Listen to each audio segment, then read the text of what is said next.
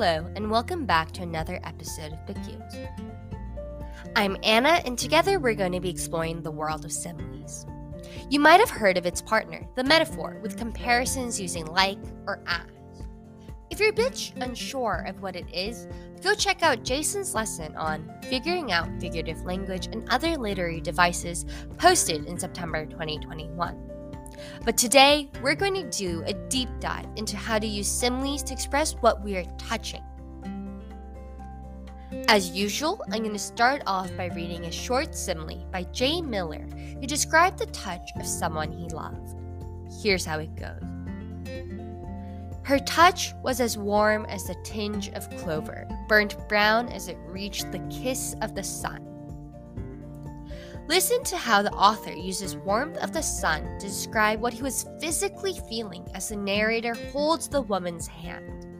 The listeners of the simile relate to the experience because they also are aware of what the sun feels like on a nice summer day. Remember that touch is an important sense. After all, it's how we experience almost everything in life. You can feel the roughness and crunchiness of the cereal you ate for breakfast with your tongue. You can feel the warm, woolly blanket wrapped around you. You can feel the wind blowing across your face. You see, touch relates to everything you do in daily life. I'm going to assume that you guys know what a simile is from our previous podcast. So, I'm going to delve right into the prompt. Here are the instructions.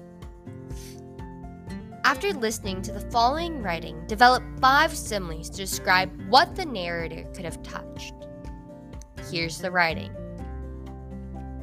I'm sitting on a beach where the rolling waves sigh as it dutifully lapped onto the surface. It seemed as though it was treating the course of nature as a tiresome chore. The sand pitifully tried to stay in place as the waves gripped them into the cold depths of the ocean. The occasional wind howled and whisked away pieces of pebble and grains. The grim fog hugged the rocks in cold embrace. The musty feeling of the dew took a seat and refused to stand up. A tired sun is too afraid to show itself this early on. Seagulls squeal and honk as they hope to find scraps of food without much success. They would then fly off, never to return. At least in the sea, there was life to be found. Footsteps of the party the night before echoed in lonely reminiscence of company. The embers of the bonfire are still cracking ever so slightly. Each dip in the sand was different, yet all chilled of the familiar warmth of life. In the dusk of the morning, the beach cried for any company. A small hint of life was all that it craved. But alas, the cold emitted in the transition from night to morning was no one's cup of tea. See how in this writing, I also incorporated a few similes and quite a few metaphors of my own. As an additional exercise, see if you can pick them out. But your main prompt is to fully understand the setting and the narrator's feelings by creating your own similes. Thank you for listening, and happy writing.